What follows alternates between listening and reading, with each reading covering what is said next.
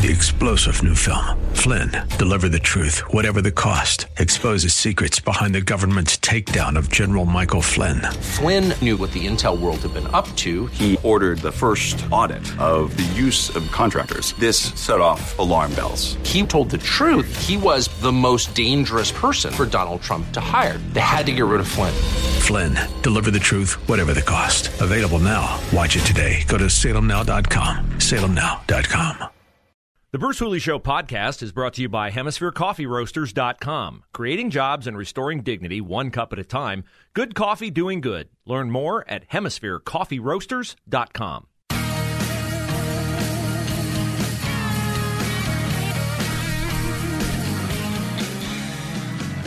Hour number 2, Bruce Hooley Show. Glad to have you along. 94.5 in Dayton, 98.9 The Answer in Columbus. Catch the podcast. TheAnswerDayton.com, 989TheAnswer.com. Great way to catch up on show content. We talked a lot in hour number 1 about policing in Columbus. They're going to buy out more cops, making the city less safe, getting everybody on line with Elaine Bryan and her vision of leadership for the Columbus Police. Meanwhile, we have 10,000 cars on schedule to be stolen, and murders are happening at an alarming rate still, even though not the record rate of 2021 and 2020. We turn our attention now to politics, local, national, and a great source for you to follow these things, a source where you won't get partisan nonsense, but an actual down-the-middle approach is the Ohio Press Network, and I'm happy to have with me Jack Windsor, who distinguished himself in many of you guys' minds with his questioning of the governor during COVID, which got Jack in lots of trouble with the governor, which tells you he's doing a really good job. Jack, welcome to the Bruce Hooley Show. Great to have you on again. Bruce, it's always an honor. Thank you for choosing me. I love being here with the 98.9 The Answer family. Follow Jack on Twitter at Jack Windsor, Windsor, and you can find the Ohio Press Network at theohiopressnetwork.com. Okay, the primary yesterday, not real sexy, but state central committee spots are what I think was significant. What kind of trends did you notice on state central committee? It looks to me like a lot of people who've been part of the Republican Party machine may not be part of the Republican Party decision-making process on the state central committee going forward. Did I read it right? So there's still some tabulating going on, but yeah, I think you did read it right. You know, there's been a Republican reform going on within the party, and it's been ugly, and it's really been confusing. Even as somebody who tried to really dig in and, you know, discern, it really is confusing, even up through last night. But some things that I think were barometers for where that party is headed. Sabrina Warner dethroned Betty Montgomery. Betty Montgomery, for many listeners, you may remember, she held a statewide executive office as Attorney General, and some people, I'm not saying this is my opinion, some people view her as kind of a squishy establishment Republican, and she was dethroned, Sabrina Warner. Mike Berger over Jim Simon. Jim Simon, if you followed any of the State Central Committee meetings, was somebody who was always happy to stand up and really try to pivot the meetings as they started going in the direction of things that the reformers were trying to work on. So he was ousted. Brad McLeod was ousted by Jim Burgess. Mary Beth Kemmer lost to newcomer Jessica Franz, who is really a conservative mom who is on the warpath. And then, you know, Shannon Burns up in Strongsville is somebody who I believe the establishment spent a lot of money and messaging trying to oust. He won big. And then Melanie Lenihan kind of faced the same thing in my home district, Senate District 19 in Delaware County, and she was victorious last night as well as her running mate. So it looks like, I don't know, I'm trying to crunch the numbers, it could be anywhere from 25 to 33 what you would call red meat conservatives are now on the State Central Committee, which is comprised of 66 people, but it looks like there are 2 vacancies. So there are 64 people. You're looking at 28 to maybe even 33 conservatives. That could be a huge shift. Yeah, and we had a shift, too, with Beth Lear beating the incumbent, Sean Stevens, for the Republican nomination to get to the Ohio State House. And I had Beth Lear on the show, and she fits that mold of I call them Tiger Moms. And we've seen Tiger Moms get involved at private schools like Columbus Academy, public schools, Olentangy, Dublin, Hilliard, UA.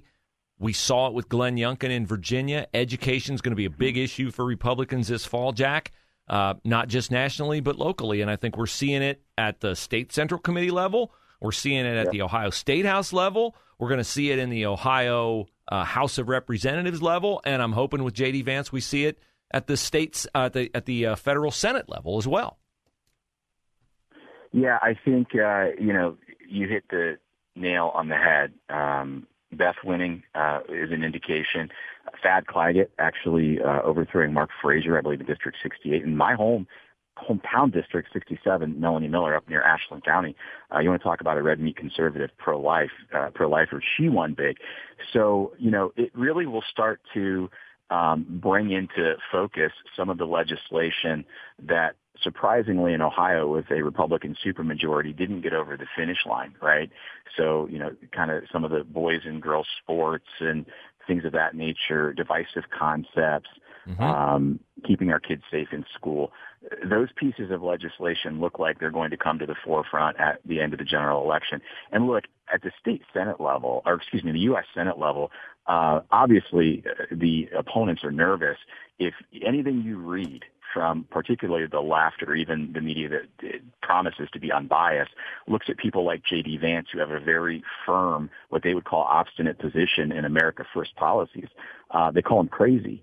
So, they're building an arsenal against him. And I think despite what anyone would write, I think J.D. Vance is up probably 3 or 4 points. I think he wins that race by 8 to 10 points. Well, and we see it not just with J.D. Vance, but I'm looking at the Dispatch story here or where they mentioned Beth Lear winning, and she's like, pro-Trump, pro-this, pro-that. It's like, crazy, crazy person alert.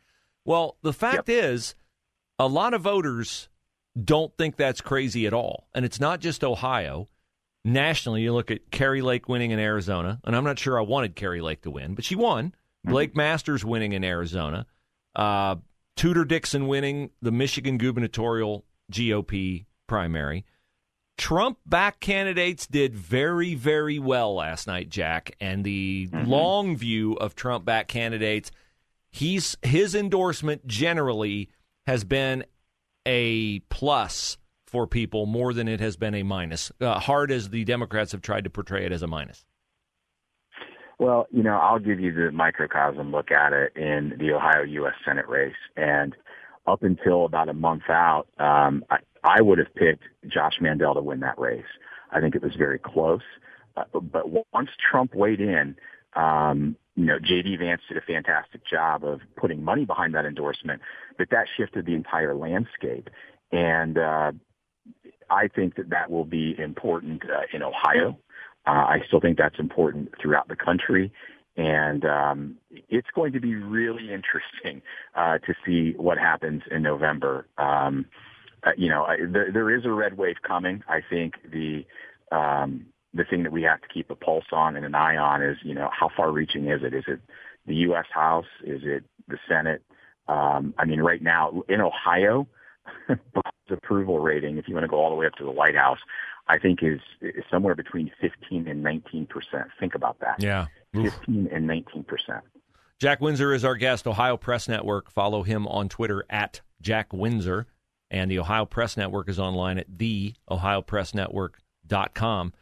So here's my question about this red wave and about the clear signal sent at the state central committee level with some of the Ohio House races. The House leadership, Senate and House, Bob Cupp and Matt Huffman, they're the kingmakers. They're the ones who decide if bills become laws. And we have in this climate strong support, I believe, for the Protect Women's Sports Act, or more so than the bill. I hate to refer to the bills by number because people say, well, the bill's poorly written or whatever. The thrust behind 3 bills: keep biological boys from playing girls' sports. Another one would be abolish teaching sexual ideology and gender identity to kids in grades K, 1, 2, and 3. And third, make it illegal for surgeons to do double mastectomies on minor girls and puberty blockers and the like with boys. Those are three laws that I believe the state of Ohio would strongly support with the electorate. And yet those bills have been there in the House and have been and in the Senate, and they've been not ignored, they've been minimalized by Huffman and Cupp. So these guys are not going to be, they're not out of office. They're still in their positions of power. Do they read the tea leaves and go, you know what? We might not be immune if we don't get behind these efforts. Yeah, so I talked with a state senator this morning, and looking down the road, it looks like they have a couple of weeks on the calendar where they are potentially back in session in September. Whether those get canceled, I don't know.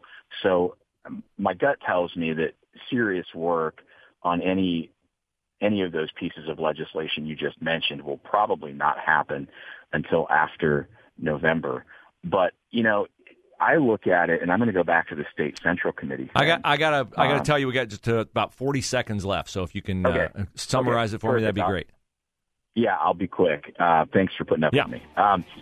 So, I think the state central committee leadership is important. If there was what I think there was last night, all of a sudden endorsements and money are going to shift.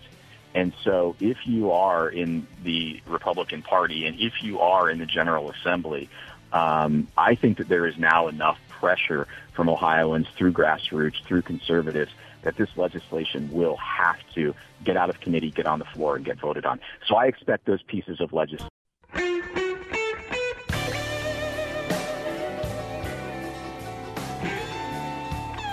My thanks and my apologies to Jack Windsor of the Ohio Press Network. I put Jack in an untenable spot by asking him a question late in our allotted time because we're on in both Dayton and Columbus. We have hard outs every break, so that was my fault, not Jack's fault.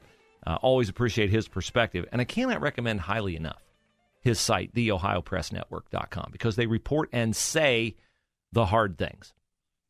And in that vein, it is instructive to see the vitriolic reaction on the left when commentators, local and national, talk about this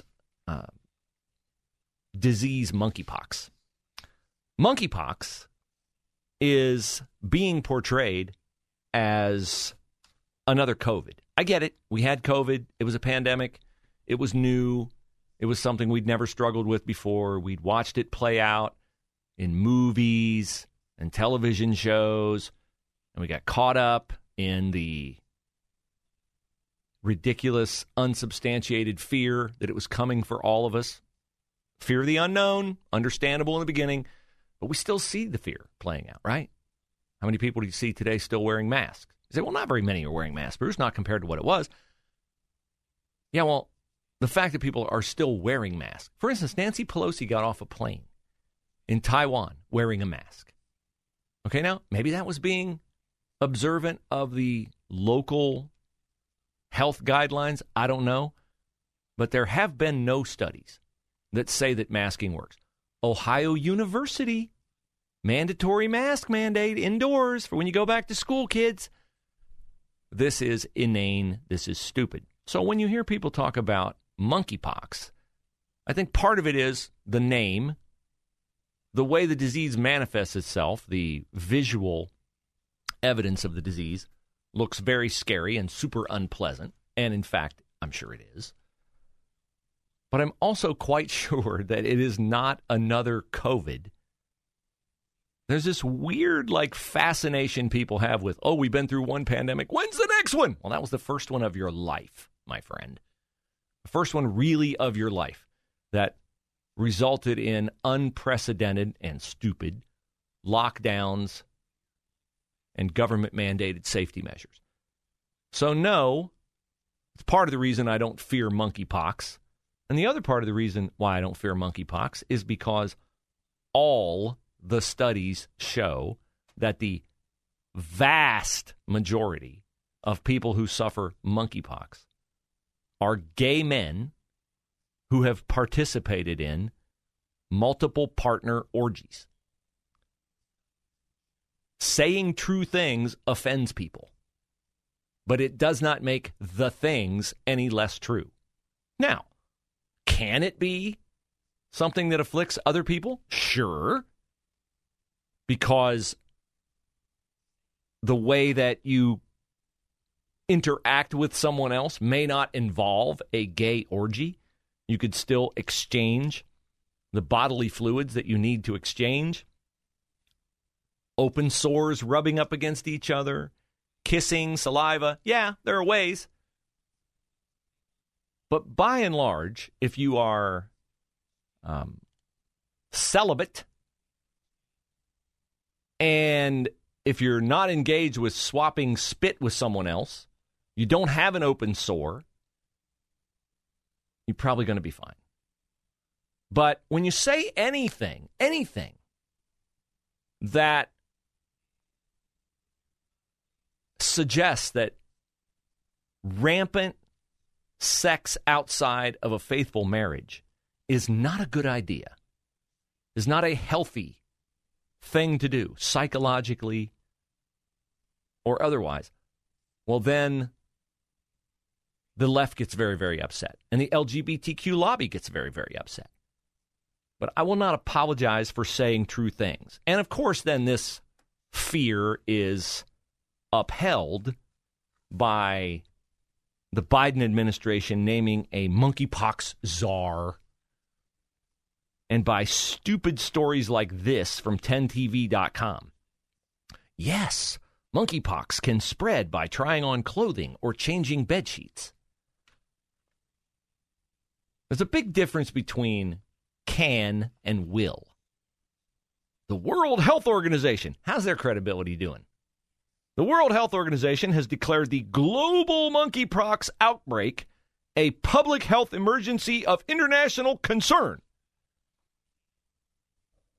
I wonder what would happen to the global monkeypox outbreak if gay men could, for a month, just stop participating in orgies with each other.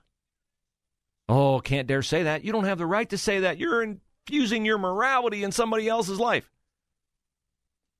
And I say it not for my own benefit, because I'm not really in danger. I say it for the benefit of those who are exposing themselves to the risk of getting this disease by their behavior. And also because I happen to strongly believe that that is a destructive type of behavior for any human being to engage in. So, if you're looking for me to say I'm sorry for my position that monkeypox and its spread is primarily driven by immorality involving gay men, I will not apologize for that, because I'm here to tell you true things. And that is, in fact, a true thing. I'm not the only one. There are many other commentators nationally who are saying this. The first study showed, 95, 98% were gay men. I remember, this is how cultural tides have changed in our country. Back when AIDS first happened, I remember the hue and cry from the gay community to Ronald Reagan, close the bathhouses. Please close the bathhouses in San Francisco. And when Reagan did not close the bathhouses, and I don't know why he didn't, but he didn't, it was seen as a presidential failing that he didn't put a barrier between gay men and the behavior that they were engaging in, which clearly led to the spread of AIDS. Now, you don't dare say that gay men can't have, multiple sex partners in a night, in a week, in a month. You don't dare say that. Well, I'll say it. And again, not because it spares me anything. I'm not in any danger of getting it. But if you do not order your life according to the Word of God, then you certainly will have a bitter reaction when other people try to save yourself from yourself. 3-star general Michael J. Flynn, head of the Pentagon Intelligence Agency, knew all the government's dirty secrets. He was one of the most respected generals in the military. Flynn knew what the intel world had been up to. He understood its funding. He ordered the first audit of the use of contractors. This set off alarm bells. The explosive new documentary, Flynn, Deliver the Truth, Whatever the Cost, uncovers the facts behind this scandal. Flynn told the truth. He was the most dangerous person for Donald Trump to hire. I find out the worst enemy that I'm going to face in my life is right here in America. They took my assessment and they wanted me to change it. And I was like, I'm not changing it. They had to get rid of Flynn. With in-depth interviews, archival footage, and never-before-seen personal records of the man behind the headlines. I just felt like I was drowning. Flynn, Deliver the Truth, Whatever the Cost. Available now. Watch it today. Go to salemnow.com. salemnow.com.